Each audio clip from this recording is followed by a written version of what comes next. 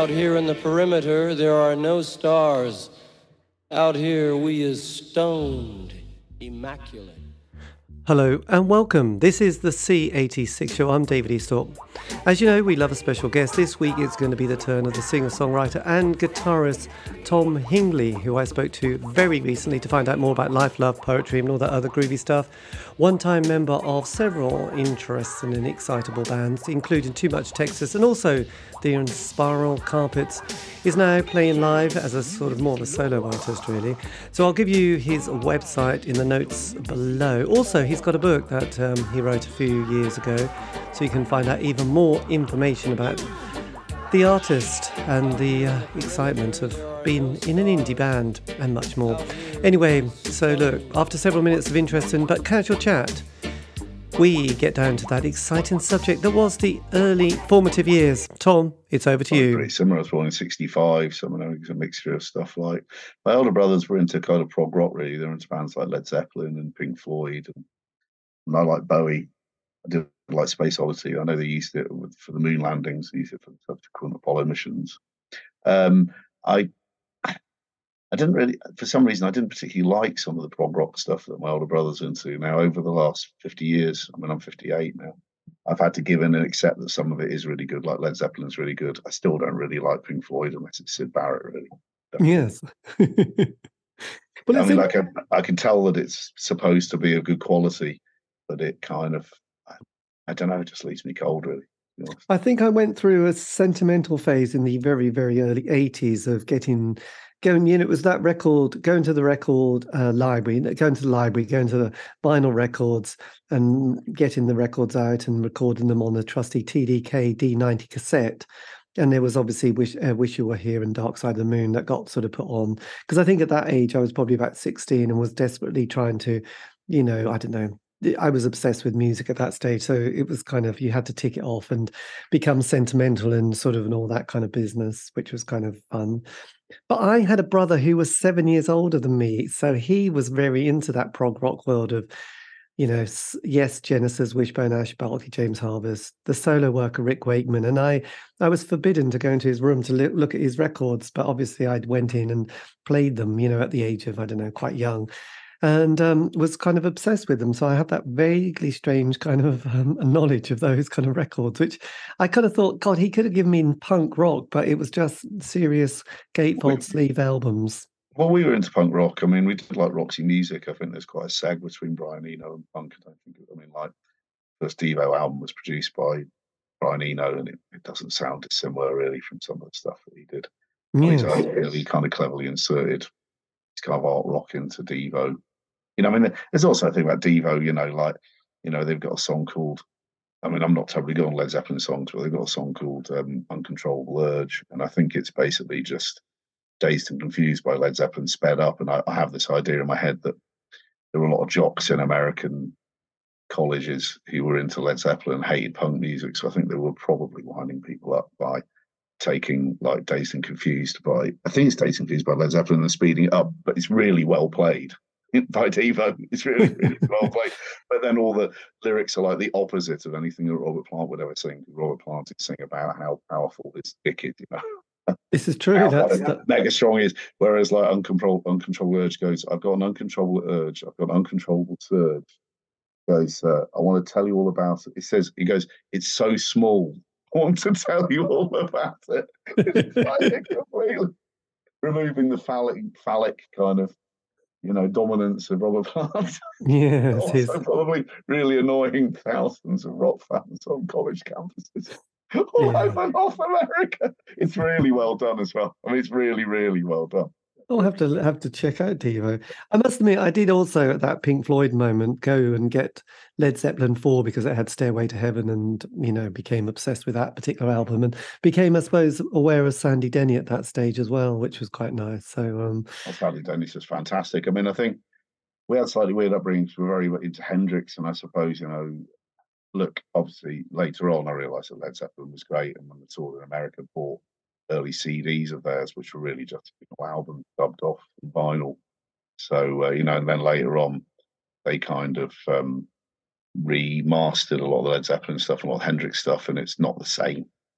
You know, so the little chase on the end of Little Miss Lover isn't there on like this repackaged digital version of Electric Ladyland. It's like, yeah, it just doesn't sound right. It doesn't. As you get used to the little instances. Yes. My brother, unfortunately, I had a brother who worked in the audio. He sold audio gear, and he's very concerned about recording. And he personally has this rather individual sort of view that Page was the last person who ought to be remastering Led Zeppelin. Very bad at it. So it's a bit like the Beatles. I can't remember his name. The guy who produced it all. His son remixed some of it, and I thought, God, it's just awful. It's ghastly. Like mixing two different songs together. It's ghastly. It's awful. Yes, well, I think he did some work when he was doing a show for Las Vegas, wasn't it? Cirque du Soleil. They were starting to sort of, use a bit of artistic integrity or license to sort of put it all together and make it a little bit jolly and stuff. But did you get to see the kind of was it Peter? Not Peter Greenaway, but the 8-hour Beatles special that came out? I watched it. Yeah, it's on Disney Plus. I watched it. I've heard good stuff about it, but kind of. I haven't yet. No, I do like the Beatles, but I think the thing with. There's a certain thing about having been in bands that there's some bands out there who obviously were very successful and were financially and artistically successful, but like Queen, I just never warmed to them really. Obviously they did a couple of albums that were groundbreaking, but then they're one of these bands where I'm being really opinionated, and it may be partly based on jealousy for their career. Being entirely honest about it, but. Like they're one of those bands where a record comes along and it changes the whole soundscape of everything. Like Heart of Glass by Blondie came along. I think it was produced by Chris Thomas, and then pretty much 60% of all Queen's album after that sounded like Heart of Glass. I Want to Break Free sounds like Heart of Glass. It's got a Lindrum kit on it, got a little keyboard bass line on it. Yes. Sounds like Heart of Glass. A record comes along like that Cher record, Do You Believe in Love, Life After Love, with the auto tuning on it, or that record Crazy came out. It just changes sonically all the records that come in this wake, unless you really are underground and into something else. I just felt like, like some people probably go away and do PhDs on the lyrics of Queen. I don't think you get that much out of Fat Bottom Girls, could you really, as a lyric? No, I don't think they were meant to be. Yeah, it's pretty much over by that point. They could have been singing about fish fingers, and actually, I think it probably would have been about. Yes, I don't know, Freddie, dear old Freddie. I didn't. I suppose another brother did have a couple of those albums which were quite exciting. News of the World, was it News of the World? And another one particularly, it had a lot of the early rock kind of anthems on it, which seemed very exciting when you're 14, 16 and you're sort of, getting carried away. He's like an amazing frontman, but they show you Live Aid and they go like, the way to communicate with the audience. Freddie Mercury was an amazing frontman, but what they don't say is he had such this fantastic fan base that even now when Radio 2 has like a rock competition, they all vote first off to get Queen to number one. So what would have happened when the tickets for Live Aid went on sale? All of their fan base would have gone out and bought the tickets before the age of the internet on the word go, which means that I don't know how many people were at Wembley, but say the apron in front of Wembley was 10,000 people, he would have known every single one of them because they all would have been Queen fans. So no one ever says that. That's like it's a hometown gig. It's a great gig. It was like one of their great last gigs, but that's because Freddie Mercury knew every single person. No one's going to tell you that because it's kind of rock mysticism that people don't want you to know that he was a great front man, all that lot, but it was their greatest fans that were playing to. Yes, well, it's interesting because I sort of became sort of all very politically charged and bitter and twisted in the 80s. So Queen certainly went off my radar, and I became to, really hate them for everything they did. Because they played in South Africa, didn't they? I think they played in. Yes, they took the money and they said that's fine. We don't care. We'll pretend we don't know about all these issues going on that everyone else knows about. It's impossible to buy an orange.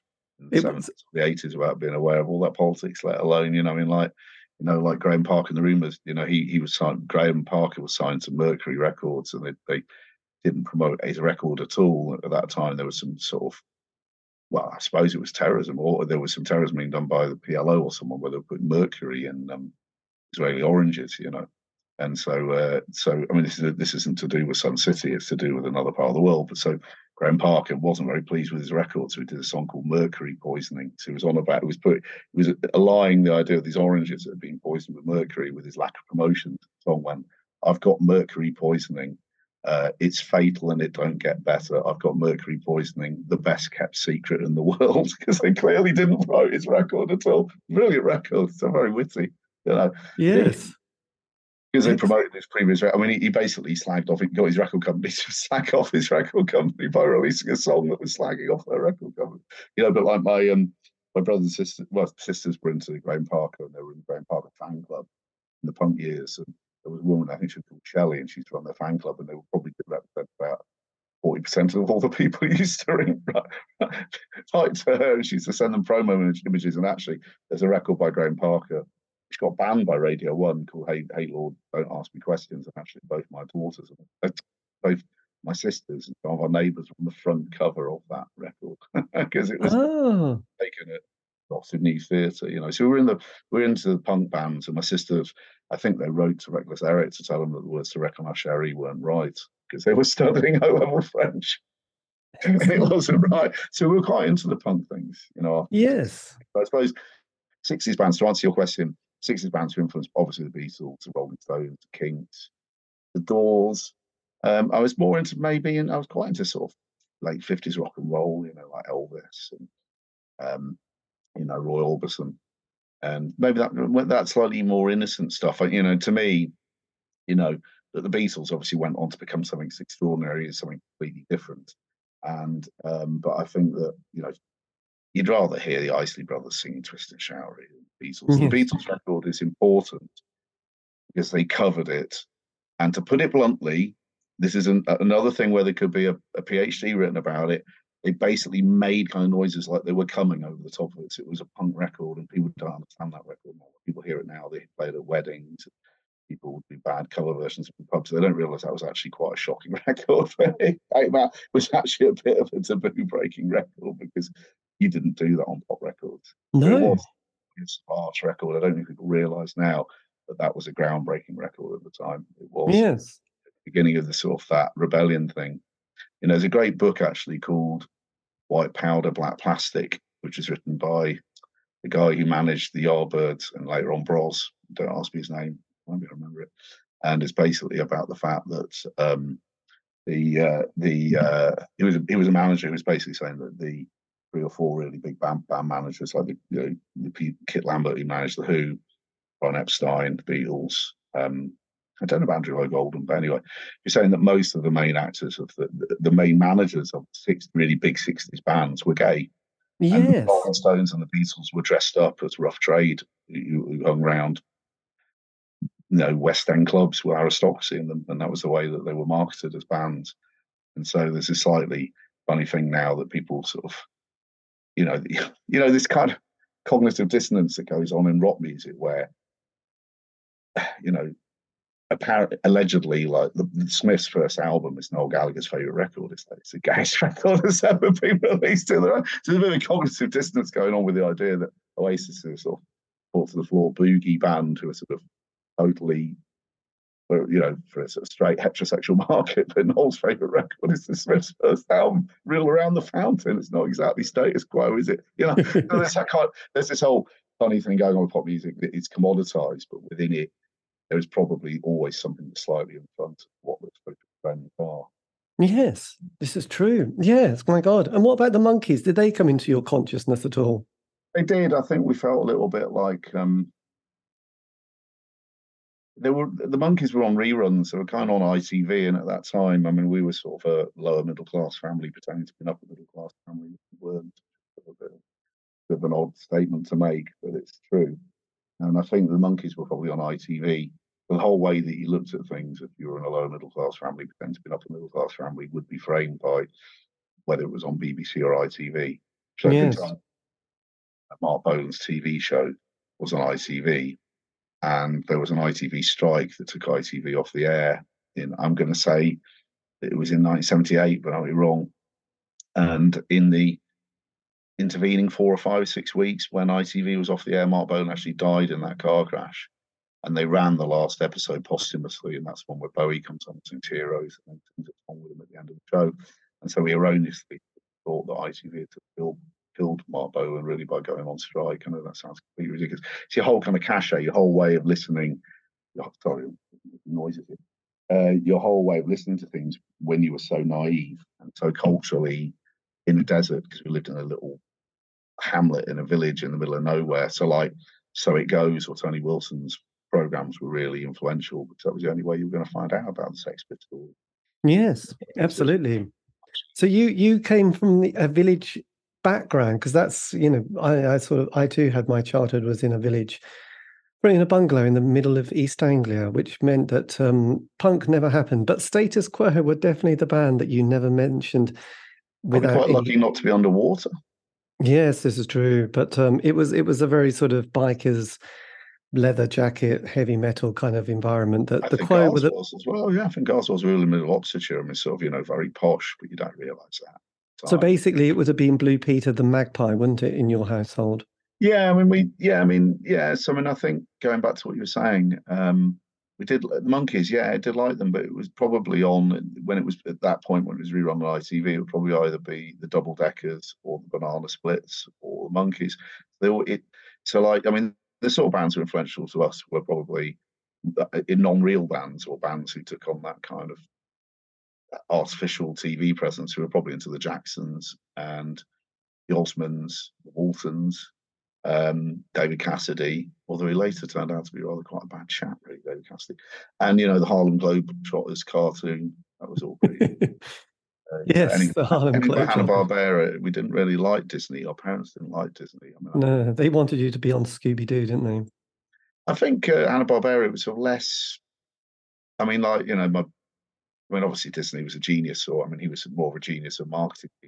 I think boring, but I think my mum, she lost her father when she was very young. And they took her to the cinema and she saw Bambi, and she didn't like the way that they were exploiting the death of the mother, for sort of manipulating people's emotions. And I can't understand that. And then we went around friends' houses and they were into Disney and stuff like that and different music. So we were kind of exposed to stuff. And my parents were a lot older than me, so they were almost grandparents' age, really. Like my dad was 45 when I was born. So they were almost, my dad was sort of Victorian. Yes. My God, that's quite groovy, actually. When did you discover your singing voice, by the way? Well, I've always been able to sing. I used to sing in church. I used to sing as a little lad. I just used to sing in church. And the problem with it, this is going to sound very conceited or whatever, but the thing is, all the way through my life, I've been pretty much capable of singing anything that I hear, and I sing it in an emulation of the person who originally sang it. Right. I failed to learn a whole succession of instruments like piano, violin, cello, trombone. Picked up the guitar, taught myself, and I'm quite an accomplished songwriter, and I'm a really good musician. But this sounds very conceited. I'd always thought of everyone was. So when people keep on telling you that they're not, you kind of realise that actually I'm a really good frontman as well. And it sounds very conceited, but you kind of just think everyone is. So it's through life I found out that they're not. It's and then people have said, "Oh, like I've had I've been trained to sing, haven't I? And all myself just have." Yes. So you didn't have to do lots of exercises and sort of. Well, that's not true. I go to the gym every day and I do 80 minutes in the gym to keep your upper body strength up. Also, I think it can't speak for you, but certainly is there's a slight lie that's said to people, which is kind of your 30s and 40s are quite stressful. When you get into your 50s, it all gets better. It doesn't at all. It doesn't get any better. You don't start feeling any better about anything as you get older, as your body starts failing, and mentally you have to do the self-care. And I always say this thing, I can't watch the TV news with it. And this is because I'm getting to be an old man. Within seconds of listening to the TV news, I'm shouting at it at the top of my voice. And I think probably if I was around 1815, I would have been doing stuff about the Napoleonic Wars. It may be with my personal journey, not just what's going on. Like for years, again, I said I'm still quite middle class. I've listened to a lot of stuff on Radio 4 in the last 4 or 5 years. I just have to stop. Find it really, really immensely irritating. Too much of the same. It does happen, doesn't it? So when you did A levels and then did you go to university at this stage? Well, I did. I didn't do very well. I didn't do very well either at what I now call GCSEs or A levels. So I mean, I got a couple of them eventually on retakes, and then I spent the rest of that year busking in Berlin because my first girlfriend was at free university up there, so busking on the first and Dam. And I used to busk outside their kind of Harrods, which was called the Car de Vie, the store of the West in Wittenbergplatz. And after about, I've got a very loud voice, and after about 3 weeks, I used to go in there and buy strings when I broke a string, so they wouldn't sell me strings because I was making a loud noise outside their shop. So I used to have to send punters in to go and buy me strings, which is like, that's quite bizarre. So it's like a Woody Allen film like that, which they would do, you know. I used to sing a lot of my own stuff, bit of old rock and roll, which I never really learned properly, which I still play now, but I still don't really play properly. And then I went to the Poly in Manchester because I thought it'd be easier to get into bands then. Yes. So was Manchester you went from Oxford, busked into Berlin to Manchester Poly because of the music Well, I scene? worked in London for a bit during that year as well, but that's another story. But I basically once I'd done my retakes and I was getting ready to go to Manchester, I went to Berlin and I went up to Manchester a lot. But 5 of my friends moved up from Oxford to kind of try and make it up in Manchester and make it in bands. I mean, it was a very counterintuitive thing to do because Manchester obviously is such a great music city, but Oxford had its moment as well, Radiohead and the Grass. Yes. Bowls from there. I don't know, someone else's anyway. There's some other really good band from there. But we moved up to Manchester. But that was quite a counterintuitive thing to do because look, I love Manchester, but it was a bit of a dump. You know, it was the city was burnt out. Didn't really walk around the city. I mean, it sounds like I'm exaggerating, but you didn't really walk around the city really necessarily unless you were into football, which I'm not. And it was quite rough. We lived in Hume. There was a guy who used to walk around with a shotgun walking around Hume. Me and my first wife, we got mugged. We went to go and see Michael Clark at the RNCM. We got mugged by 3 guys on the way back on the bridge that Joy Division had their picture taken on. So I haven't got good cultural associations with that bridge. No. It's not there.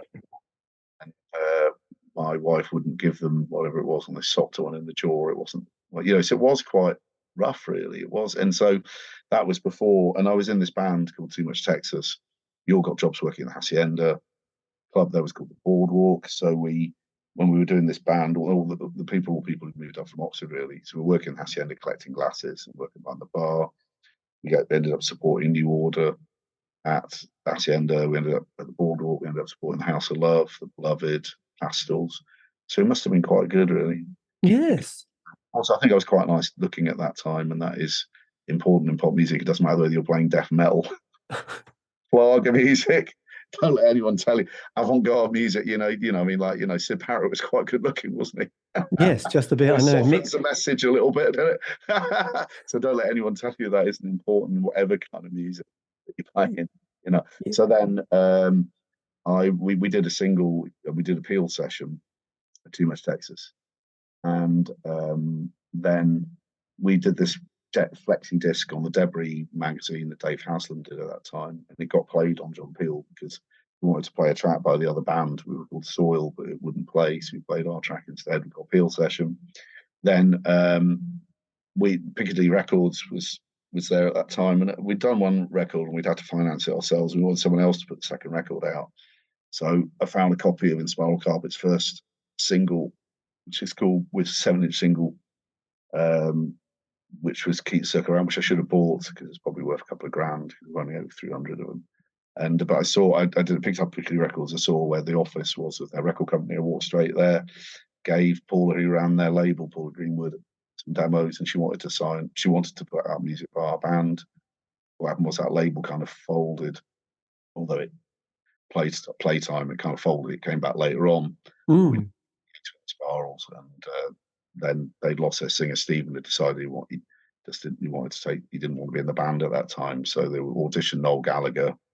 They auditioned John Matthews, who ended up in the High. They auditioned some mate of Martin's, whose name I don't know, but they wouldn't have been right for the band. And they auditioned me, and I kind of joined the band, and I was with them for all the singles we did in 1989. It was them for the 4 studio albums we did with Mute, Greatest Hits, and we called it a day in 94, got back together in 2003, a new version of Greatest Hits out, toured in 2003, 2005, so 2007, 2008, and we didn't do anything in 2011. We tried to get back together to work out to work, but it just became unworkable. So basically, we parted ways at the beginning of 2011, and they got Stephen back, who was the singer they had before. So they have toured.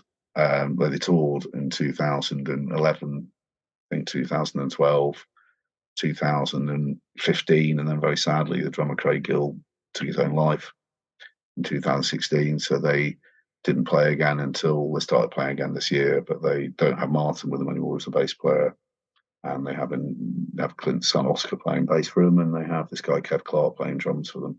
Right. Yes, that's what's going on now. That's amazing. So because during that 80s period, obviously you've been in Manchester, it was a classic period, wasn't it? Between 83 to 87, this is the years of the Smiths. There was a kind of a glorious period of indie pop, really, wasn't there? Was that a particularly exciting vibe that you were experiencing in Manchester, or was it quite grim still? Oh, it was exciting enough to make me want to go and work there. I thought that it was somewhere that was probably, I'm a southerner, but I felt that maybe it was far before the internet. It was far enough away from London for it to have its own kind of northern pride and be separated enough.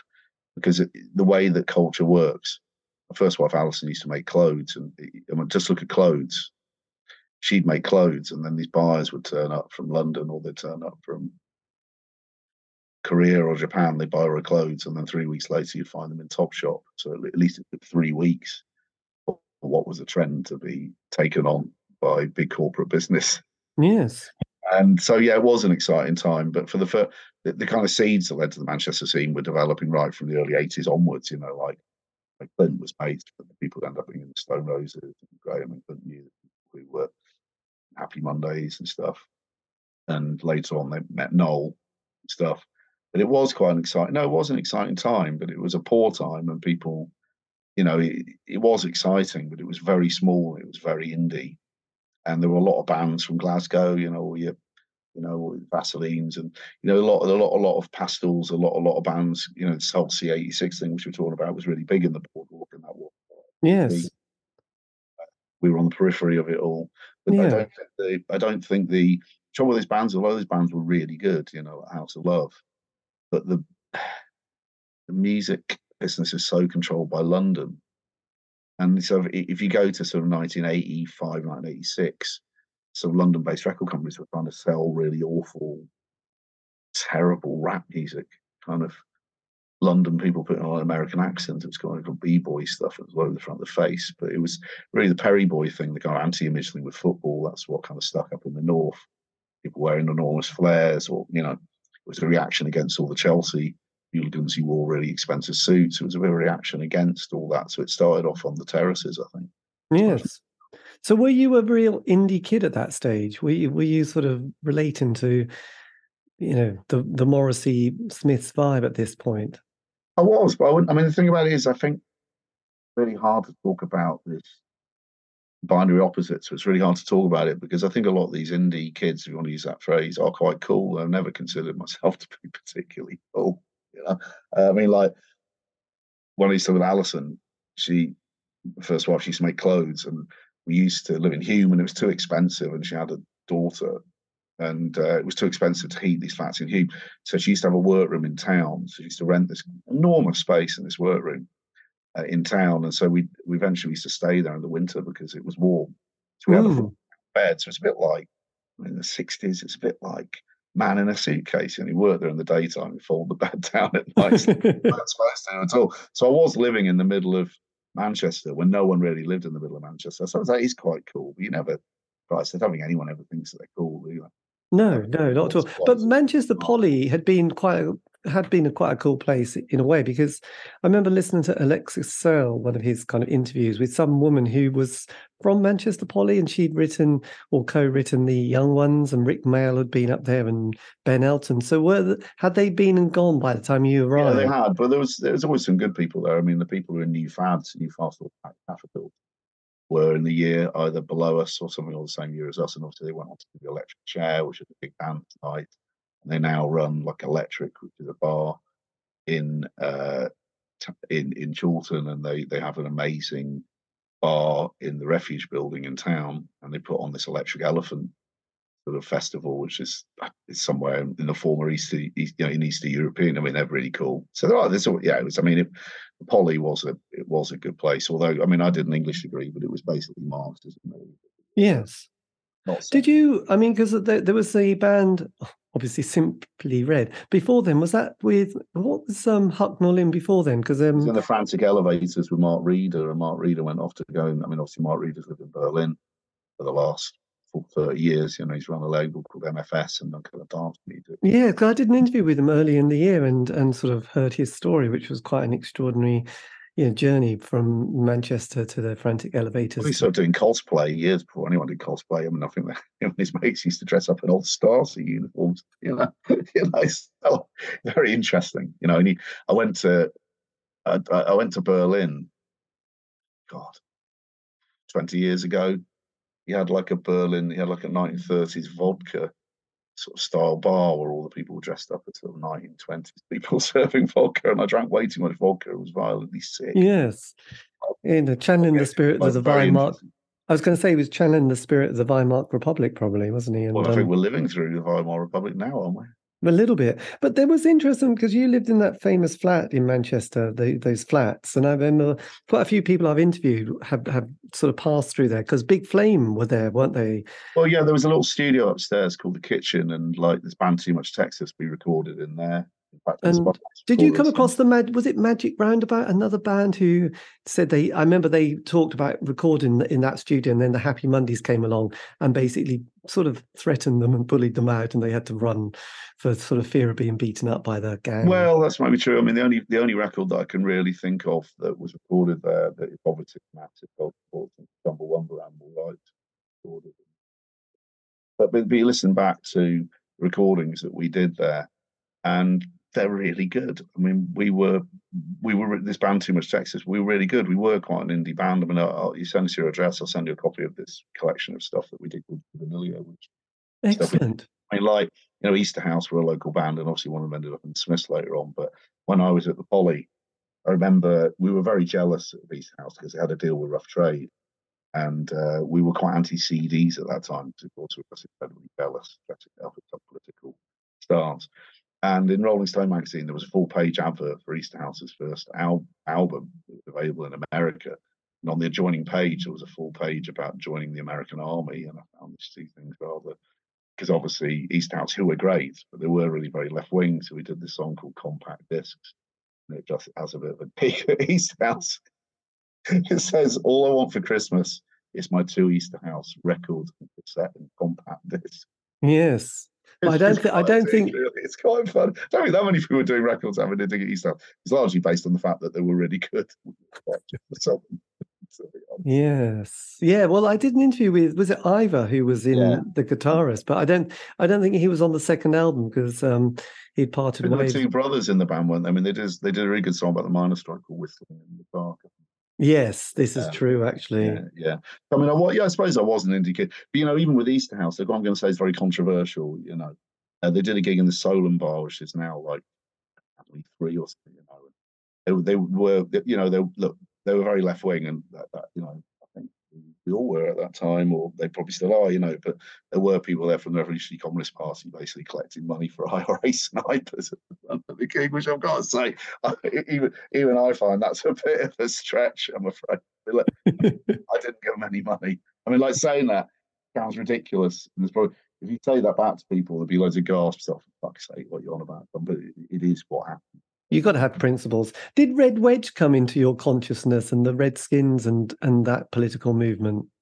Yeah, I mean, yeah, I was aware of them. I mean, there was,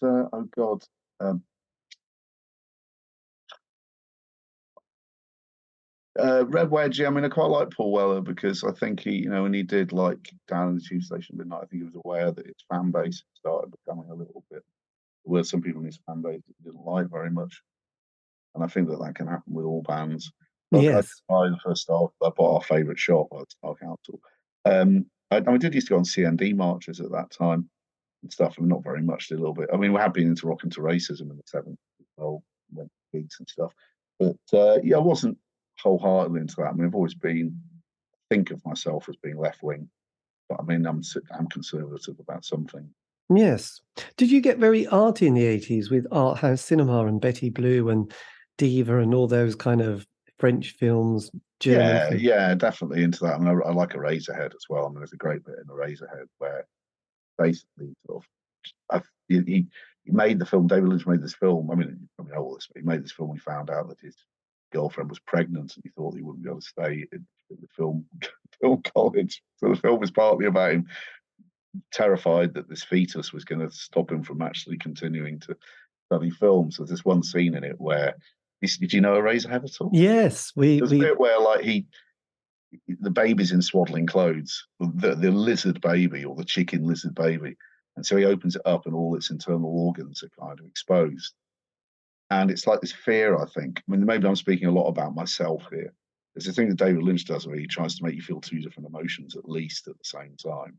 Maybe one of horror and one of kind of slight excitement or something at the same time. Always two different emotions at the same time. So he looks at this sort of baby and its organs were all exposed, and he looks at it and it's like this fear, this primal fear, which I think a lot of people who are becoming fathers for the first time might have. It's not real. It's like, oh God, I might have created this. And I'm sorry, because if people have had children that have been born who didn't survive or who were very badly injured, this is in quite bad taste, what I'm saying, but I didn't make the film. Yes. Make that clear. He looks at this baby and it's hideously disfigured, and he feels like it's his fault that it's some failing in him. He gets a pair of scissors and starts stabbing this fetus, and all this stuff starts coming out of it. And it's only when he does that he realizes that there was nothing wrong with it at all. Just killed the baby. Yes. This whole kind of psychodrama that maybe fathers go through, not mothers, fathers go through, where they're worried about the thing they progenited, what they've created, and whether it's not up to standard, and how other people will judge it, and how it would actually be better to maybe do away with it completely. But then you do that, you realise you've actually killed the thing, which is I can't explain it. It's a brilliant film. So yeah, I'm quite into art. Yes, absolutely. But then 87, there's the Smiths break up. There's that kind of next wave of 16, 18-year-olds coming along wanting their musical landscape. There's also Ecstasy appears. How did that kind of change your kind of musical kind of projection? Also, the end of a decade was creeping up in the 80s. Smiths album is interesting. The first Smiths album, because there's one song in it that sounds like there's little bits of it that sound like other stuff. Like there's one song in it where the guitar riff it just sounds like Motorhead. The guitar riff on it. And then there's another song that sounds a little bit like Men at Work. The actual rhythm part of it. I'm good at hearing little earworms, and so I always heard that album in terms of what the influences were. And there weren't that many influences you could recognise in it. But to come back to your question. I mean, it was called X, really. I don't think that MDMA really hit Manchester until really 88. New Order went over to Texas. Most people having struggled X, and they kind of brought that cult back. I think there was a bit of a straight-laced attitude towards India at that time. A lot of people think big drugs. A bit of a straight-laced thing, certainly. When, with Inspiral Carpets, we took very little drugs, really, drank a little bit. We didn't really do a load of drugs. And I've always said this thing that in the same way that a cigarette filter sort of removes carbon monoxide from the cigarette, I think Noel Gallagher was like our drug filter. I think he took all the drugs, like our cigarette filter, I think. Right. First thing, I think it was more what it wasn't about. It wasn't about, curiously, it was sort of, I saw Smith play twice. I saw him play at a GLC free gig in about 2000 and 2000. It's up 1984, maybe 1983. They played, right. And then Stevie Wonder played afterwards. And I also saw him play at the Festival of the 10th Summer, which would have been in 1986. Saw him play twice. I think Smith, they were kind of a phenomenon, They were kind of our generation's Beatles, really.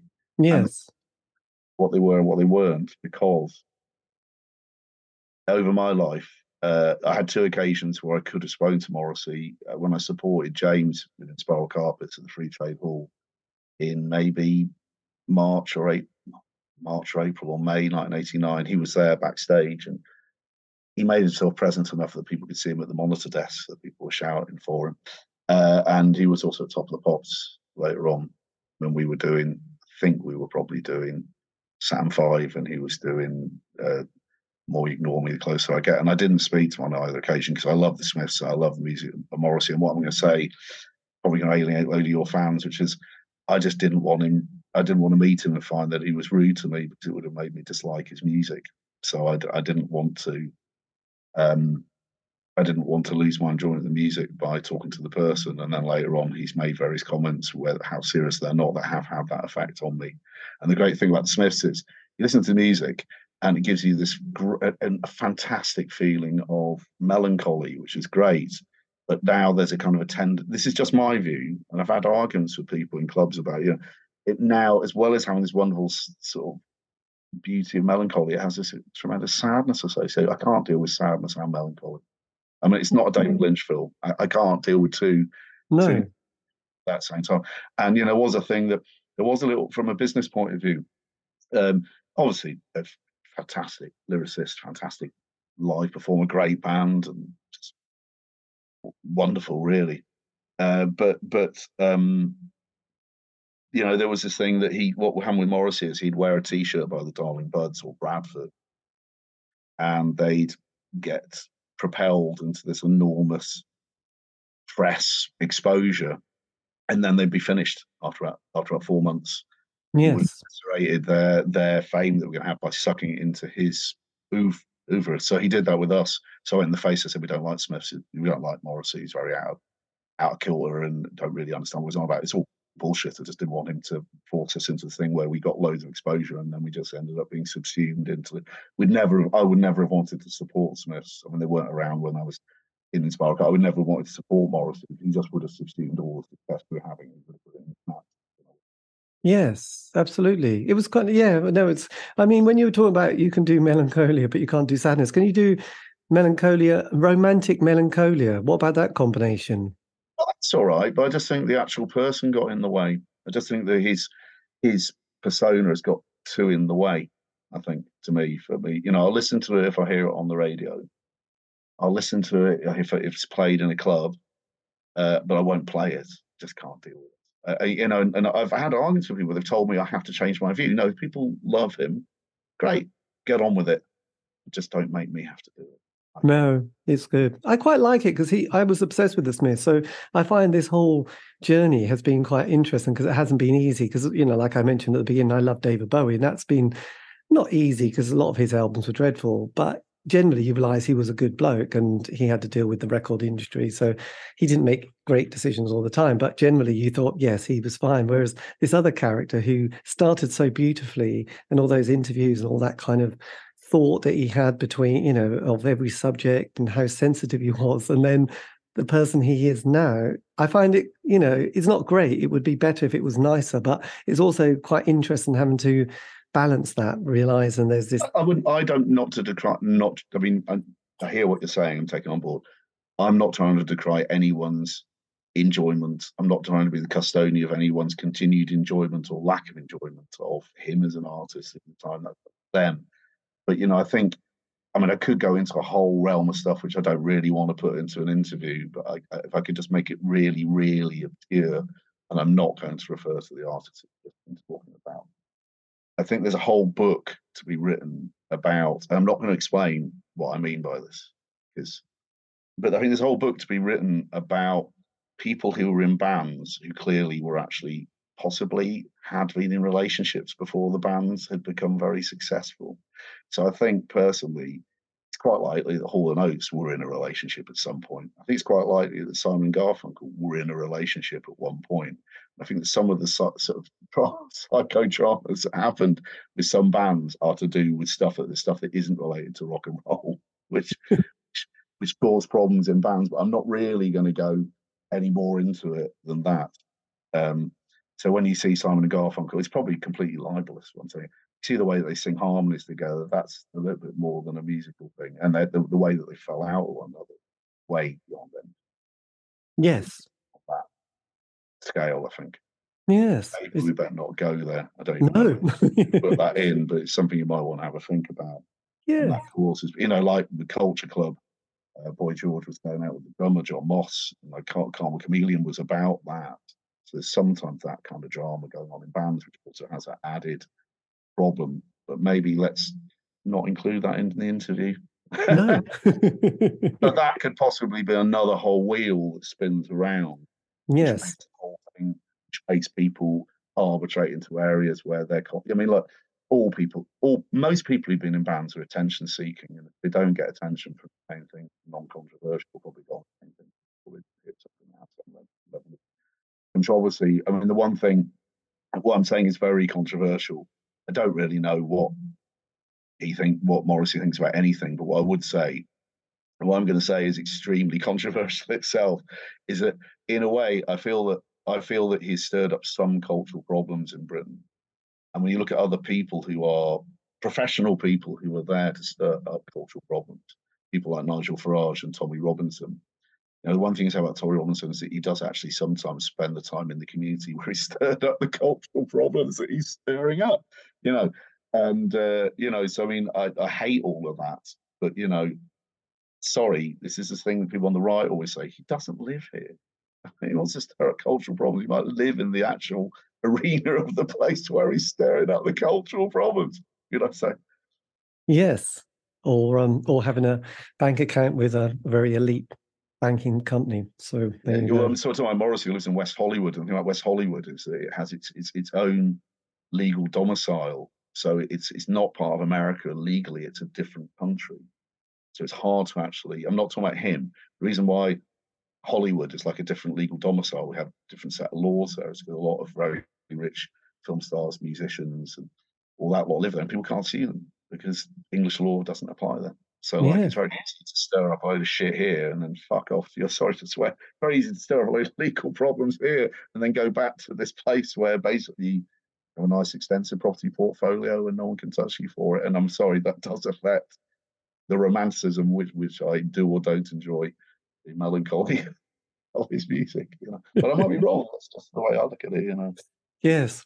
Well, perhaps, yes, that's kind of interesting. But then, I mean, so when you entered the world of the Inspiral Carpets, obviously they've been going for quite a few years. What was that like entering a band and not being there at the beginning of their kind of journey? Odd because like they're northern, some of them are more working class, some of them are more artisanal class and working class, and so it was quite hard. For sure it was hard for them to put up with me as well. I don't think it was 6 to 1 after. It was 6 to 1 after the other. But thing is that they'd done an awful lot of work really to be successful. They had a couple of field sessions. They were loved by a lot of people, and they were loved in a lot of areas where, if you listen to, like people from Yorkshire, hate people from Lancashire. Well, I mean, actually, Oldham is nearest you can get to Yorkshire while still being in Lancashire in a kind of way, in terms of hills and in terms of culture.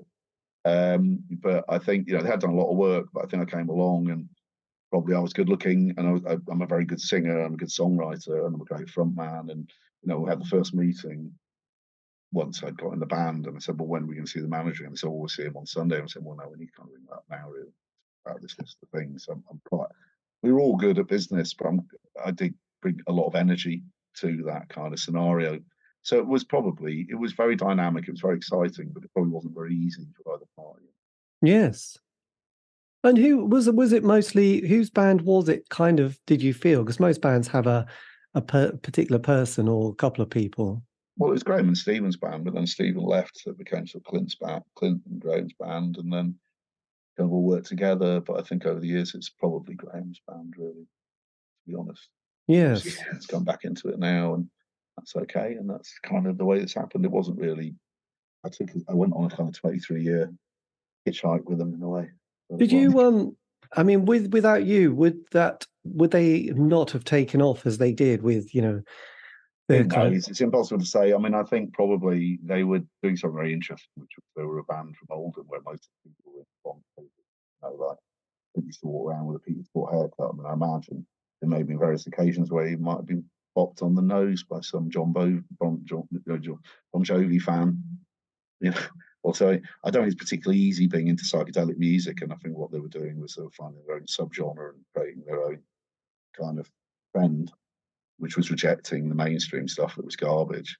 And I think they would have been successful, but I think probably what I brought to it, they were successful, and they would have been successful if they could have kept that critical mass together, but they couldn't. The bass player Dave Swift left and Stephen left, and they had to find a new bass player, which was Martin. They had to find a new singer, which was me for 23 years.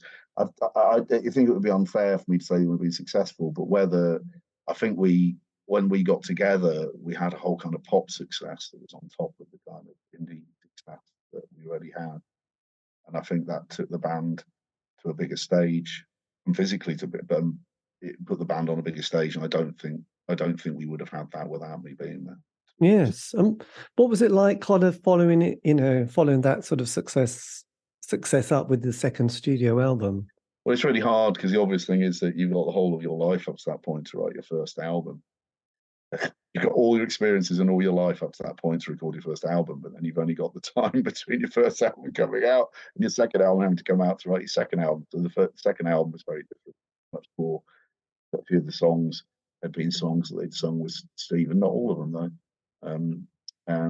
So the second album was sort of a bit of an arty album. Beast Inside, it was sort of a bit more dark maybe, and it was a bit more influenced by people, well, the Twin Peak, like Andrea Belamonte and David Lynch and Bobby, maybe Talk. I was a little bit worried about maybe us listening to too much Talk.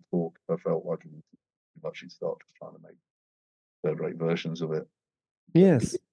So I think it's a great album, but it's a album for the fans, and it didn't do particularly well. It didn't really, if we wanted to have, if we wanted to have more commercial success, we probably should have got some DJ to do the second record, or Oakenfold or someone like that. But that wasn't really the page that we were on. I think we'd hit this sort of pop success, which was maybe a bit wider than maybe the people who'd been in the band before I joined it intended, and that maybe became a little bit of a millstone around our necks, possibly.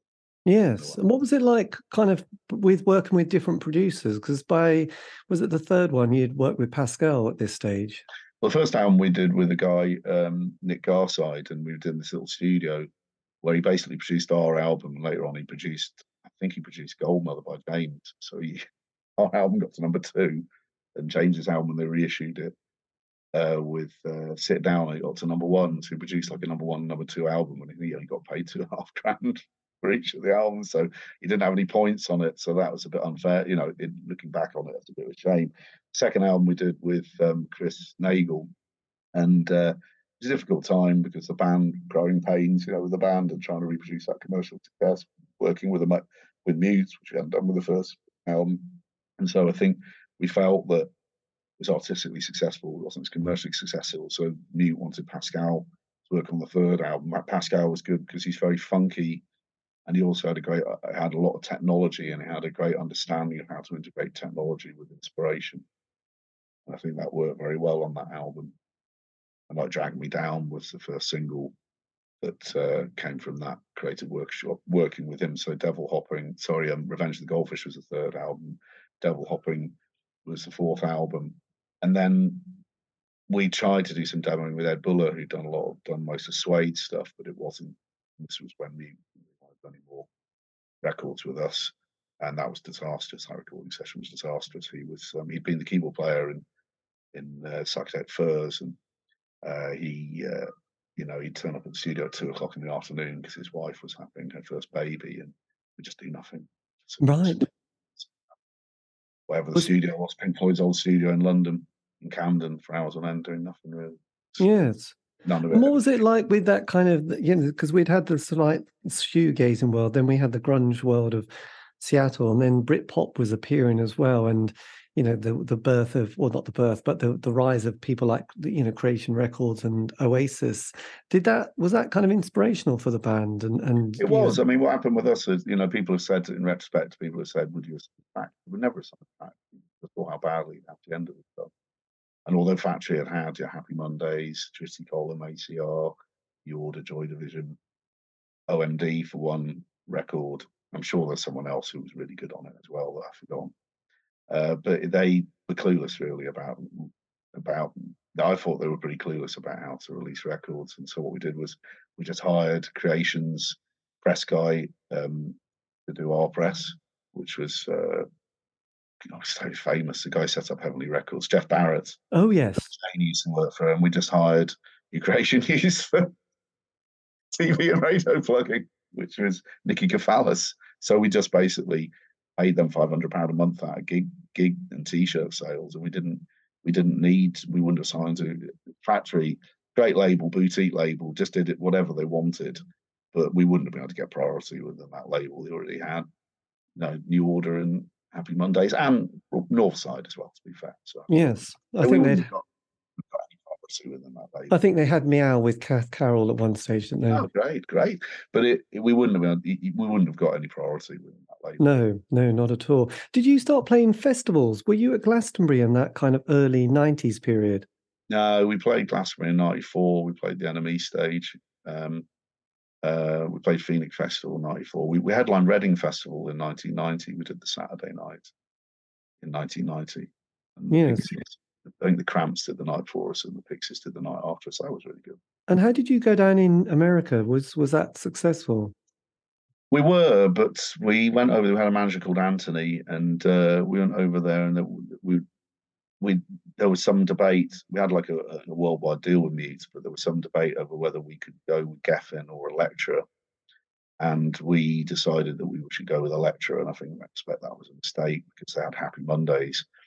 And our manager went to go and meet the people from Elektra. And the thing about Americans is they don't really like music business people. They don't really like talking to people who aren't American, really. If you want to have a meeting in America, in your English, you'll say, right, first off, I know you American bastards don't really like talking to people who aren't American. Well, I don't give a fuck. You have to listen to what I say. This is what we're going to do. You've got us. You've got Happy Mondays. Happy Mondays. Sorry, because this is what you're saying, but they're musically they're absolutely genius, but actually, sort of in terms of at that time on a day-to-day management sort of schedule, they'd be a nightmare. So like you want them to do 80 radio interviews, idents, they're not going to do any of them, And there's a story that we used to have the same Florida bus company, which was the people we drove around America. Happy Mondays had been on the guy's bus, and they'd broken something, and he'd been asleep. When he woke up, they'd broken part of his bus, and he lived on this bus, and he was really proud of it. And he said it's going to be like $500 to fix that. And they just looked at him weirdly, got a shotgun out and threatened them, and they gave him $500. And that's not a band that's going to make. It's going to do well. And that's not to decry them as a band, because they're a great band and they're really funny people. But in America, you need people who are going to be able to turn up and do the work, really, in a way. So like when our manager went there, he blew the meeting, and the A&R guy said, "Your manager just blew the meeting because instead of saying what you want, he listened to what they said." And then it's like, unless you say this is the vision for the band. Oasis did the same thing. Oasis had a radio hit with Wonderwall in America. And by the way, not to criticize them, and they were doing really well, and the band kind of fell out and cancelled the tour. And they were never going to do that. I mean, sure, Oasis can do gigs in front of thousands of people. I mean, if they were together now, they'd be able to do gigs in front of thousands of people in America. I'm not saying that, but when you have a radio hit in America, that's your opportunity to really cross over big style like The Cure did, or Depeche did. So they blew their radio hit. They had a hit in America, and they blew it.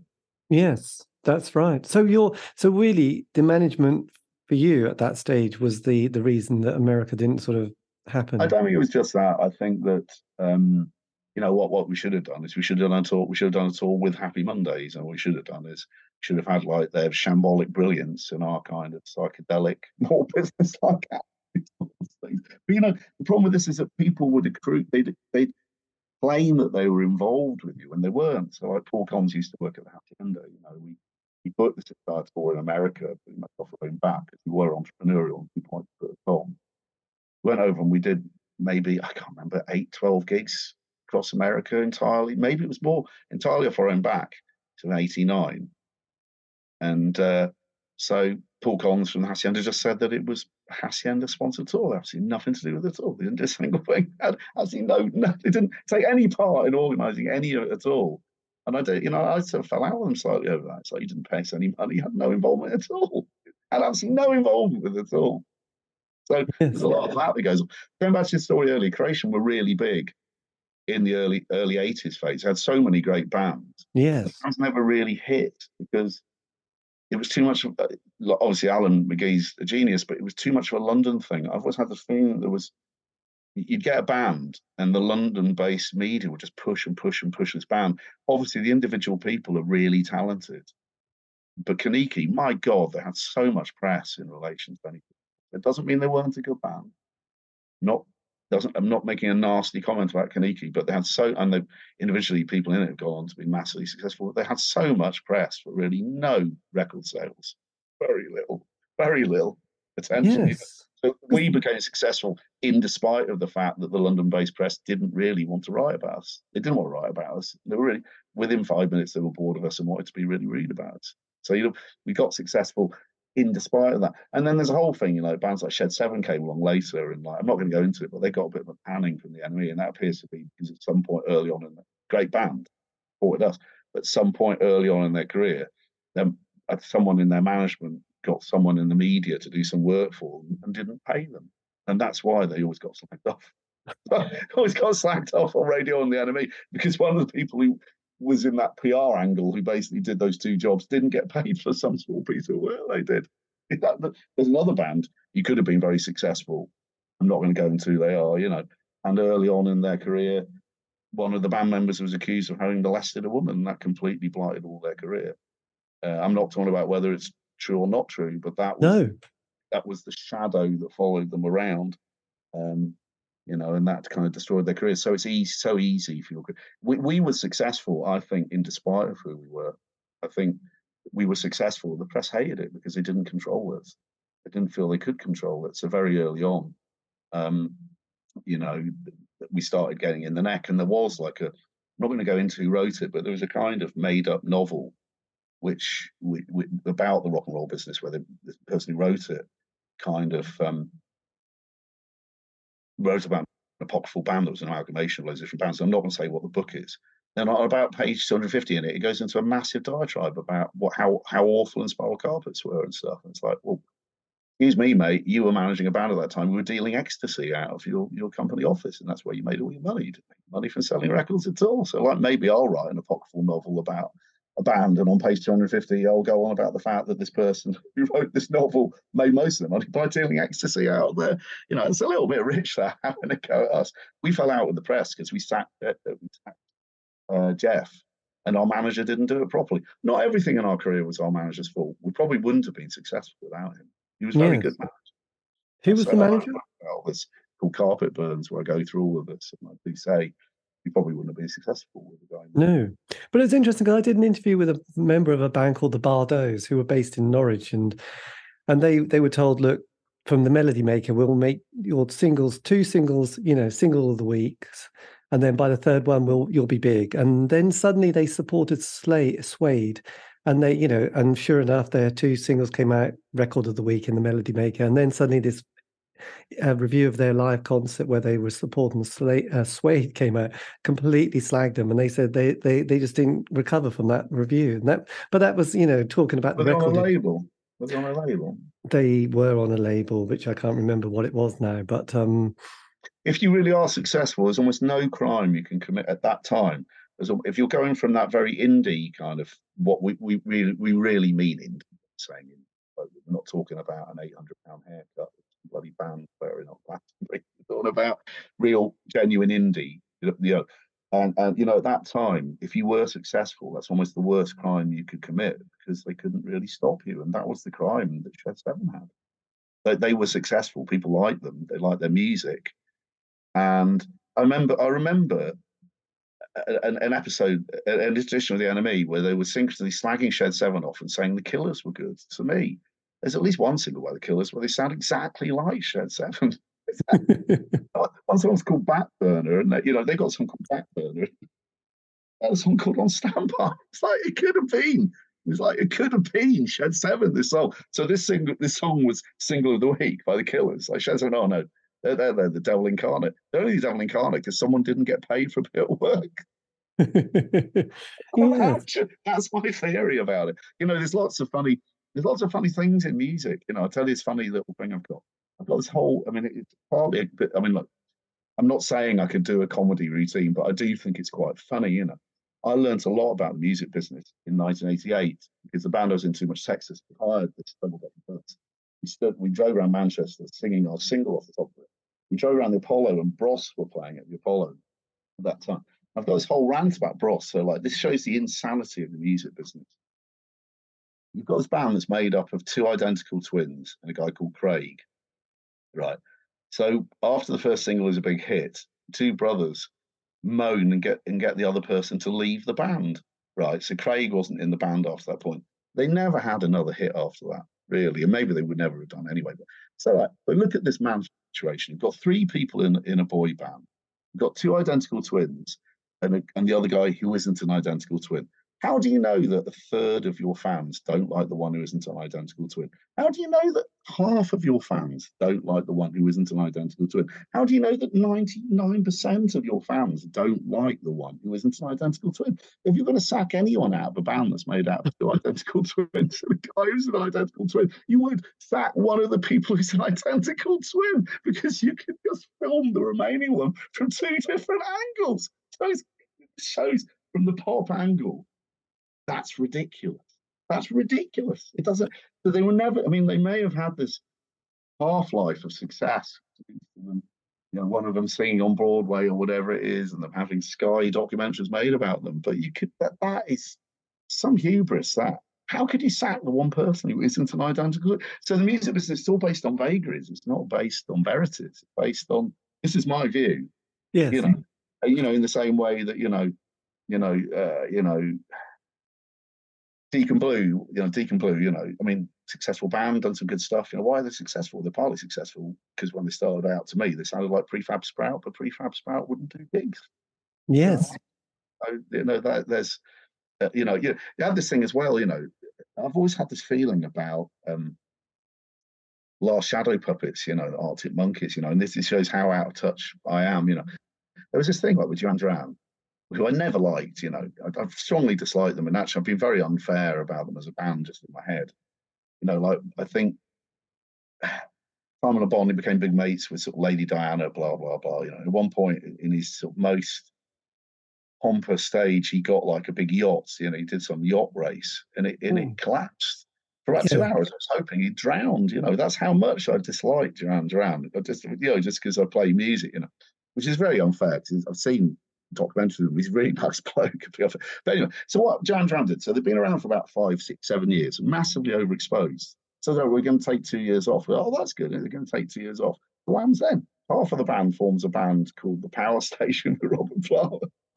The other half of the band forms some band called Arcadia. So they're now producing twice as many records and doing twice as many. You don't understand? He needs to fuck off and go away.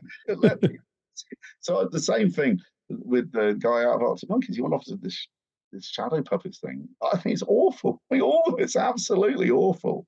It's dreadful. The second album, they dressed up as the Beatles. They do a video where they look like the Beatles. Help! Just go and watch Help. It's just something I don't get here. Am I missing something? I don't understand why bands, when they're overexposed, they form other bands that then overexposes the overexposure. But this is just my funny little world. Maybe yes. Talking of funny little bands, though, but you did working with Marky Smith on your single "I Want You." What was that experience like? It's all in my book, Carpet Burns. But I mean, the thing is, we decided we didn't want to do remixes on the last album we did with Mute, and we thought a lot of remixes weren't very good. And so I said I'd ring up Basil from Yargo. It's this black guy who sang in a band called Yargo, really good. Clint said he'd ring up Mark. So Mark said he'd do two tracks. He said he'd do one ballad and one sort of ranty one. So he came over to the studio and he recorded Saturn 5. But I never thought Saturn 5 really was the track for him to do. I thought he should do a version of I Want You. So he did I Want You.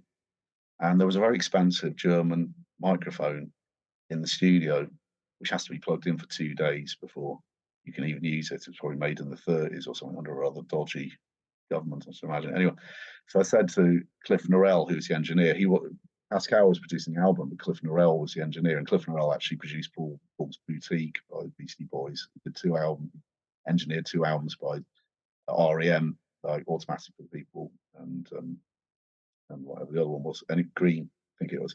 So so I said, you better put that microphone away. So gave Mark like a Neumann mic, and within 5 minutes he'd broken this Neumann mic. So he recorded that, and Clint commented it.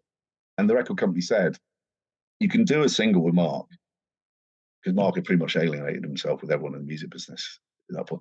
But you have to do a video You have to do an Enemy interview, you have to do a Melody Maker interview, and you have to do Top of the Pops should it happen. So we did all of those things. And the video shoot, like Mark didn't really want to do the video shoot. So like second run through, he threw the SM58 microphone at the cameraman or the director off his eye. The guy's eye was going like this. And Mark was hoping he was going to say, we're all going to go home. And the guy said, right, let's do the next shot. He just took the next shot. He also tried to walk off with the quite expensive Italian suit. And this quite camp guy was asking, Mark, can we have the suit back, please? So anyway, so we did the Enemy interview, we did the Melody Maker interview, get to number 18 in the charts, so doing Top of the Pop, right down to Top of the Pop, the first run through. And then our TV plugger, Nikki, he always spoke very quietly, which is a great way of controlling rooms if you always talk really quietly. She comes and she goes, so like he said, the director doesn't want Mark on the show. We sort of threw up like 3 or 4 like problems, some of which were short, long-term problems. Being to one of them was a very distinct short-term problem. So like the long things. Well, look, we've kind of done everything you've asked. It's like making hair soup, first catch your hair. We've done everything you've asked. We've done the song. We've done a video. We've done an Enemy interview. We've done a Melody Maker interview. We got into number 18 in the charts, right? So now you don't want Mark to do it, right? So this throws up a very serious problem, which is, first off, we are going to do it with Mark. The second one is, who's going to tell him that he's not doing it? Not going to be me. But if the whole of your career, if you were as famous as the Beatles or Elton John, or if you had a very short career, you know, like Bradford or the Falling Birds, if the actual apotheosis of your career was you had the decision whether you should appear on Top of the Pops with Mark Eastwood or not, I think you know what the decision. I'll fucking do the Mark Eastwood. We won't do it. Do the Mark. So we did it, and that was. Occasionally, someone sends me the podcast, I watch it, and I'm just, you know, if there were 30 great moments on Top of the Pops, I think it's almost impossible to say that isn't one of them. It's a tremendous moment, you know. And people said to me, because like they had this real kind of apartheid on Top of the Pops. If you were a boy band, you could mime the vocals. If you were some shitty indie band they didn't really want on there, you had to do live vocals. So like Mark said, all of Inspiral carpets are cool except for Clint because he's in love and he's doing all this, and I'm having to sing around this. I'm having to sing while this thing's going on, and it's just not just a sonic thing; it's the whole, you know, it's the whole psych thing that's going on as well. It's like trying to sing at a state funeral while someone's tickling you under the arms with feathers and someone's saying "fire to your hair" with a. Also, you know, it's brilliant. I love it. You know, so if that was the biggest thing we ever did as a band, it's brilliant. You know, and then you know, I get a bit annoyed really because later on, you know, Gorillaz played at Glastonbury or and had Mark on stage. We got Mark, like actually having to sit in the back of the van while he's stubbing cigarettes out on the cushions. You know, it's like we'd already been there. It's like, come on. Yes. So when the Inspiral carpets finish, you then sort of work with, is it Jem Kelly at this stage? Getting the chronology right. Yeah. I mean, I did a band called The Lovers with Jem, and we did some recording, which was really good. But you know, what would happen was when we were doing the last album for Mute, things were maybe not that good really between the band, and you know, and that's not anyone's fault. It's just the way it was, and maybe we were a little bit punch drunk from having been in a commercial band for 2 or 3 years, and it's not easy. It takes its toll on relationships, marriage, and stuff like that. And yes, so I do probably 5 or 6 hours in the studio in Liverpool, and then I go to Jem's house and we do another hour or 2 hours on his little eBay setup around his flat. You know, and what was, because he'd worked with members of like the Wild Swans and also the Lotus Eaters as well. Yeah, I mean the history of Jem is quite complicated because there's a lot of different people who've got different views about what happened, you know, and it's one of those bands where it maybe didn't all end up that well between the participants who'd been in the band. Suffice to say that both the Lotus Eaters and the Wild Swans were great bands. so there's quality in all the people who are involved in those bands. So I don't want to go rehearse too much what happened with those bands, because they did some really good music, and all the people in Oh it yes, genius actually. But how did you get on with him? quite well. But I mean, I'm quite different maybe from other people he worked with, because obviously worked with Paul and he worked with Peter, and they're just they're all, I mean this, they're really aesthetically sort of artists, whereas me, half the time I'm concerned about renting a sort of a van from somewhere. I never get, I'm being entirely complimentary, the kind of artists in their own right. Whereas with me, I was a little bit more worrying about whether we got any t-shirts for next tour. I never found it that easy to take my foot off the kind of business side of things. Yes. In our estates, I think, in a positive way, in a great way, as Jem is too. You know, the music is, the. I mean, I know the Lotus Eater stuff better than maybe the Wild Swan stuff, which is really good as well. But it really is sort of very romantic and very where they were coming from. The distance travel to artistically is magnificent, and it's also very not status quo. It's imaginative and masculine in a way that's really interesting and really off the piece stuff, and really good. Yes. But people have people have got this great imaginations and this great passion for what they're doing, and that doesn't make for easy relationships between people, does it? I don't think.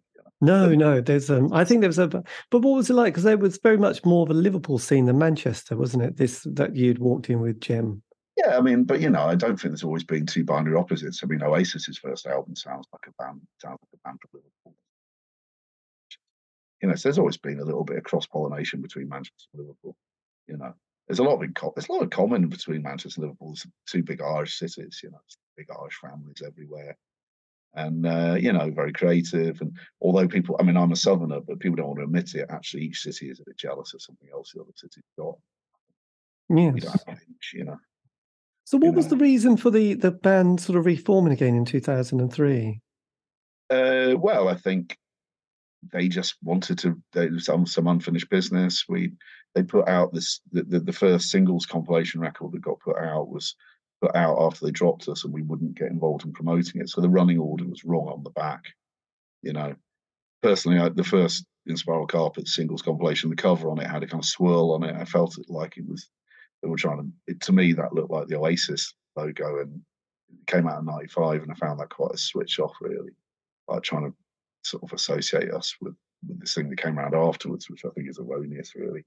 But they just the record labels need to make money just like anyone else does, So we got back together because also when we initially signed to Mute, I wouldn't let them sign the band's first 4 singles. We could only license them, which meant that once they dropped us, they didn't have the right to reproduce those early singles, like Find Out Why and Move, because they didn't own them. So those contracts had run out, so they wanted to renew those contracts, which we put the record back out again, and we decided that we'd tour with it. But I didn't instantly join in on it. It took them a couple of months to persuade me to actually do thing with the band, just for my own personal reasons. Because when the band ended in '95, and there's no anger about it. I had 3 children under the age of 3, and I was basically redundant in 1995. I had 3 children under the age of 3, and I felt the band could have gone on at that time. So when the band got back together in 2003, I was wary of putting all my eggs in one basket, because I didn't really want to get in that situation again, where Yes.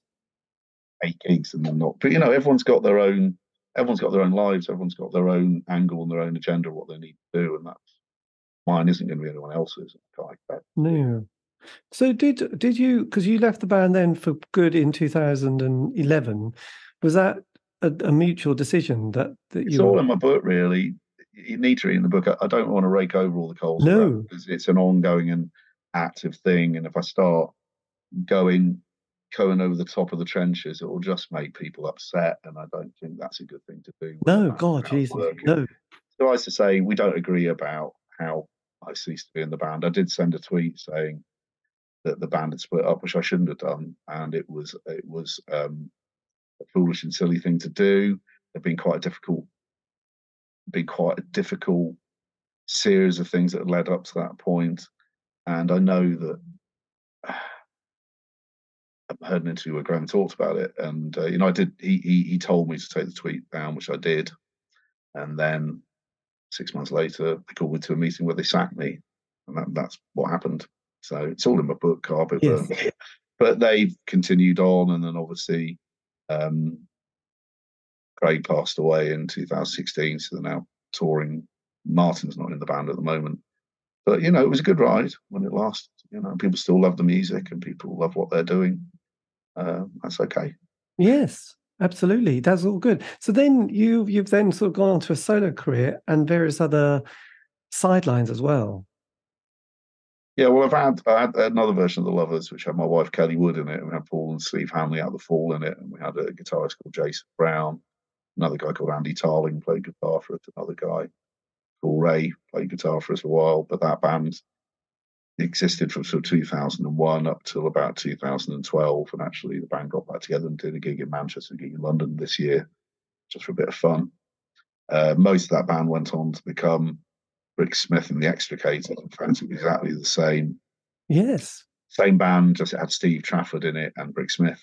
It didn't have me or Kelly in it, but they were more successful with Rick Smith than we were, and that was good to see. But then Rick's she kind of dissolved that kind of band at the back end of last year.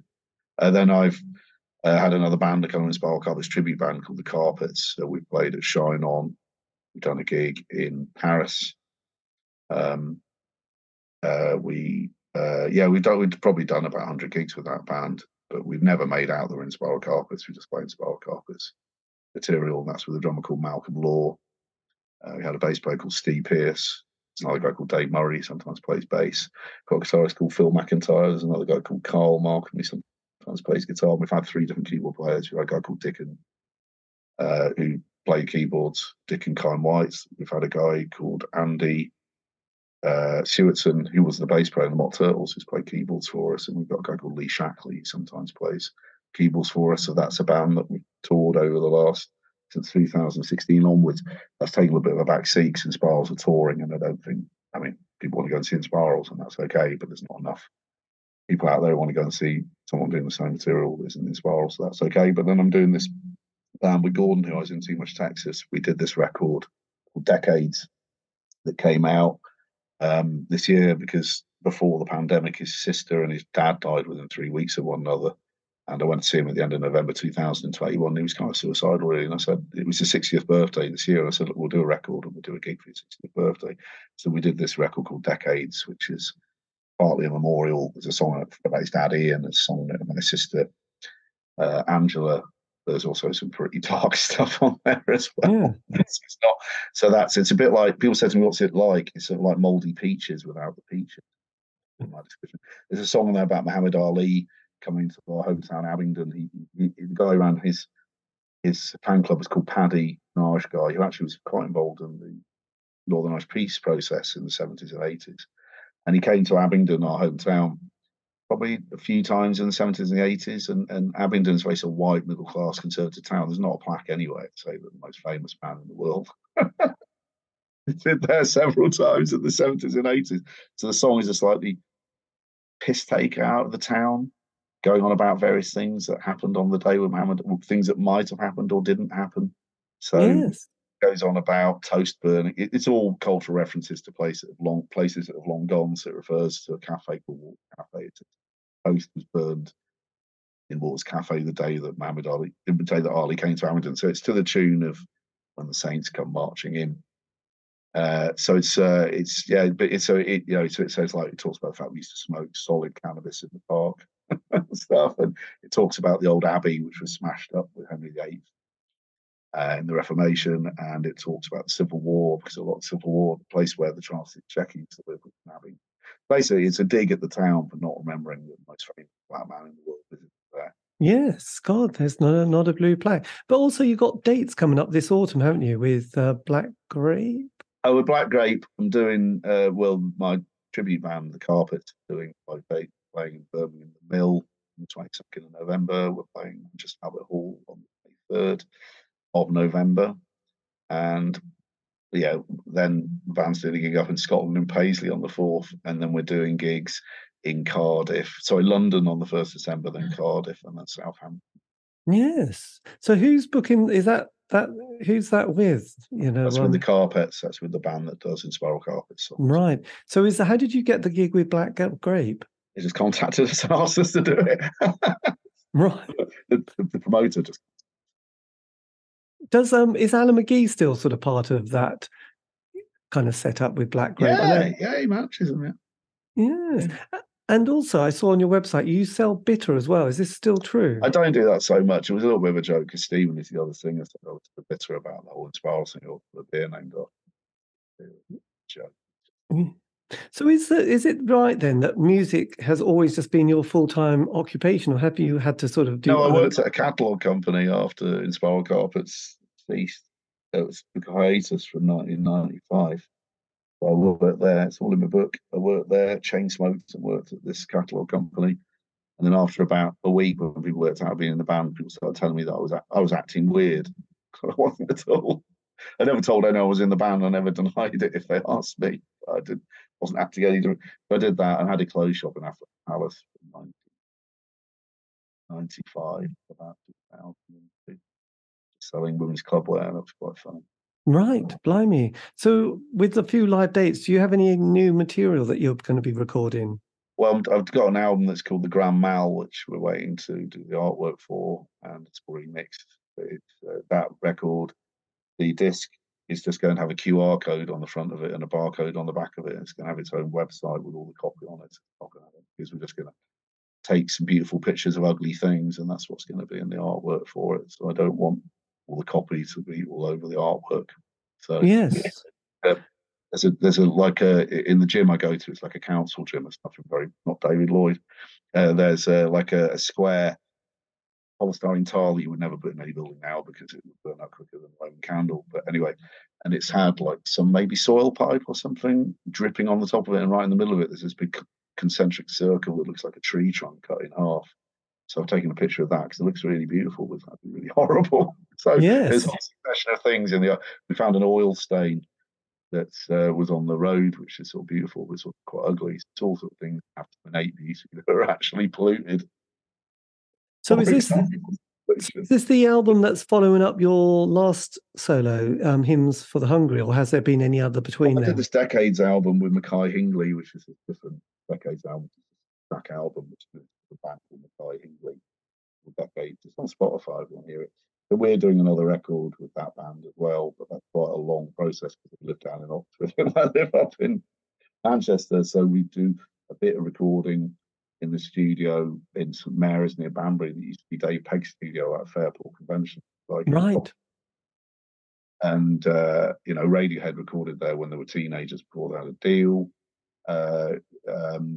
George Harrison recorded there. Airport Convention have recorded there. Unfortunately, I don't think Gary Barlow has ever recorded there, which I will say is something about. Shame.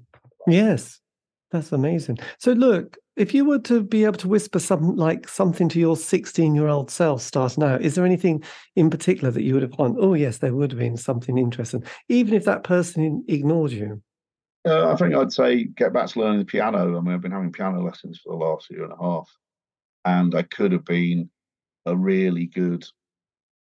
I'm sounding very up myself in this interview, but I could have been a really good pianist if I just stuck with it. But I have this weird combination of things. I'm quite well coordinated, but I don't have any body confidence.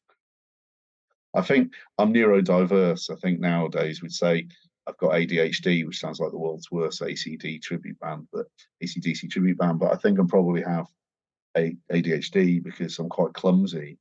I was always terrible at maths. People just told you that you were stupid.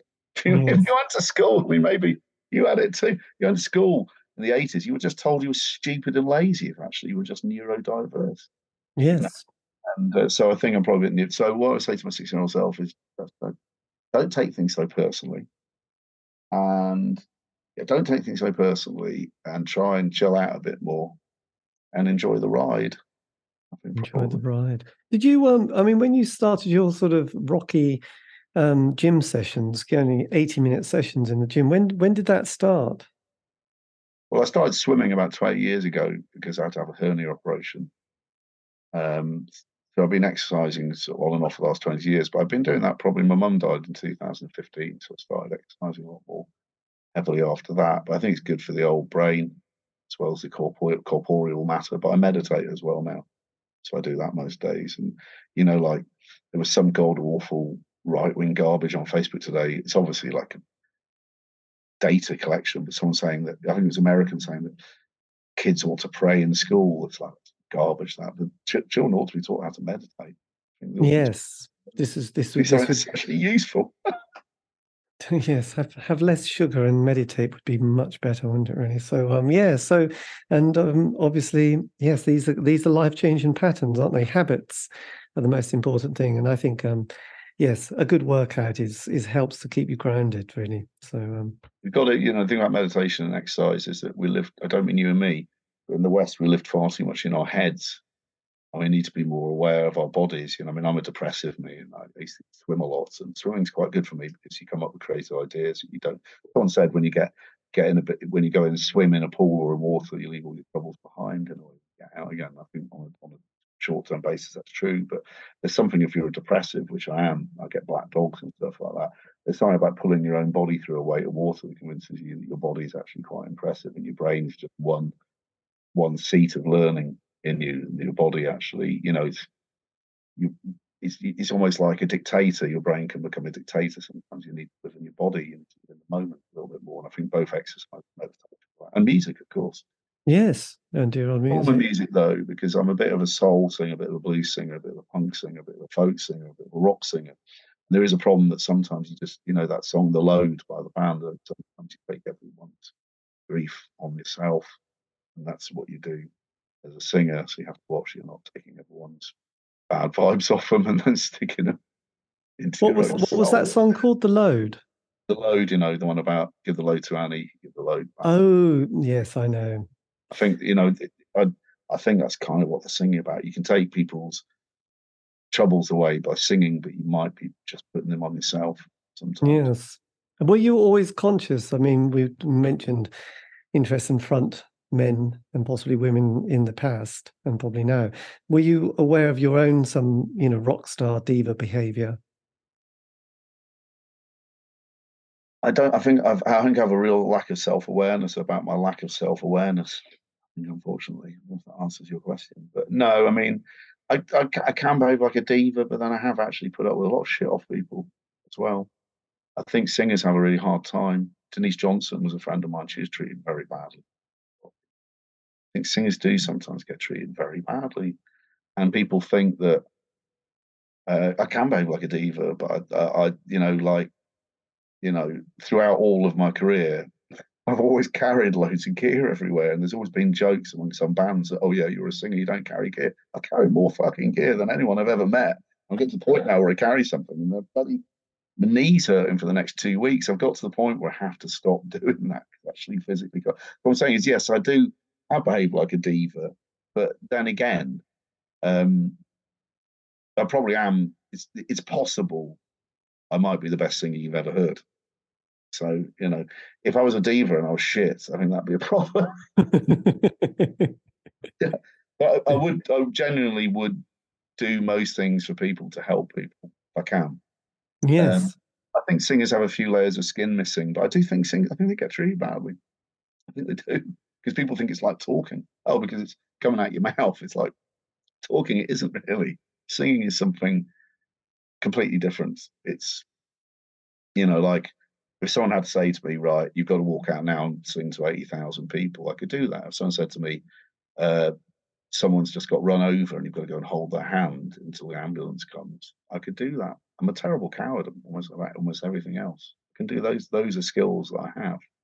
And I have that ability to read an audience, have that ability to know how to talk to an audience. And that's something that you can't really learn. You've either kind of got it or you haven't got it. I come alive on stage. I'm quite a small person off stage, I think. Mm. So all those things, but they're not. We've got to we dismiss. I don't think you do, but we kind of dismiss showmanship in Britain.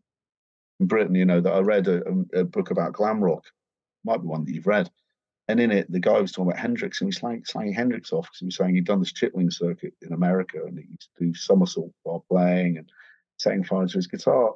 This is a rhetorical question. It's not directed at you. It's like, Wouldn't you, if you'd done 300 gigs in 1 year, wouldn't you get bored shitless? You do things to make sure you actually go on playing the music correctly. That's why he did all those things. It's not because it's inauthentic. It's not because, it's not inauthentic. He did it to keep himself awake and focused. Things that I do, that sort of showmanship things, because they keep you alive and keep you awake. And that's not something, there's nothing bad about that at all. I saw James Brown play about 30 years ago at Birmingham NEC. And I went with my friend Paul, and they had a guy who introduced the guy who introduced the guy who introduced the guy who introduced the guy who introduces him. And it was almost like watching some kind of state funeral. Went on for like 25 minutes. And just at the moment where you almost lost the will to live, James Brown comes on stage. And guess what happens? Everyone in the place stood up. That's showmanship. But they wouldn't have done that if he was shit. Yes. They wouldn't have done that if he wasn't. He didn't have the ability to get like someone with a hand puppet to get inside the audience and just completely turn the whole way around that they feel. And that's what being a front person is, not just sitting there, open your mouth. The other thing with singers is this, it doesn't matter if the ticket is 25 quid, 15 quid, 5 quid, 500 quid, 5 grand. If you can't, as a singer, if you can't make the people feel like they've got their value in their ticket from singing 5 songs, get the fuck off stage, because you shouldn't be doing it. So you should be able to make the audience feel like they've got, as a singer, that's part that they've got their money's worth from singing. Yes. You don't need to be singing 30 songs. And and the other thing is, sometimes I do big gigs, sometimes I do very little gigs. I do really little gigs and there's only 10 people there. They're really hard gigs to do. I don't mind doing them as long as 2 people aren't talking about their form Mondeo. They do that. I have to say to them, don't mind playing to like 10 people, but you're going to have to shut up. Not going to play to 10 people where 2 of them are talking about a full Mondeo. I'll just go home because I can't do that. The other thing is, when you're doing gigs, it's always good to sing something that is very different, because you might get a couple who've both gone there and only one person actually wants to watch you play. It's always worth singing something that's completely different from everything else, because that other person might like it. And then that makes both of their evening. Yes, absolutely. I've been singing like Wild as the Wind, I do kind of version, sort of Bowie's version of Wild as the Wind, because he's not around to sing it anymore. I really like the song. I can't sing it like him, but that's the sort of thing where it gets inside people and think, oh God, I didn't know he sang stuff like that. So you always want to do something where you're singing against tide. You may be pulling in the constituency who got dragged there, he didn't really want to go there, because you kind of melt their hearts and then they get into it as much as everyone else. So there's a lot of that's showmanship, you see. And people frown on that in Britain, but they didn't when we had vaudeville or kind of music. They didn't then, did they? Music halls. That was it. That was the ether that the music existed in. I don't think it is inauthentic. I think it's sometimes in Britain. I'm not talking about where you're coming from or the indie thing. Sometimes there've been times in British music where if they didn't have the right trainers on, then they wouldn't be successful. I've just got to talk to my wife. And that, dear listener, is going to be the end of the interview. We will come to the end anyway, but then there was an interruption from at the door, so Tom had to go, and I said, that's fine. So we had a quick chat, and that was it, really. It was goodbye, good luck, and see you in the future, in theory. Anyway, look, a massive thank you, as always, to Tom Hingley for giving me the time for that. And as I said, probably at the beginning, there is a website that you can go to find out more about what Tom is up to. I do know he's got some dates coming up this autumn, 2023. But this has been the C86 Show. I'm David East. So if you want to contact me, you can on Facebook, Twitter, Instagram. Just do C86 Show. Also, all these interviews have been archived. Aren't you lucky? So you can find those on Spotify, iTunes, Podbean. It's true. Anyway, have a great week. Stay safe.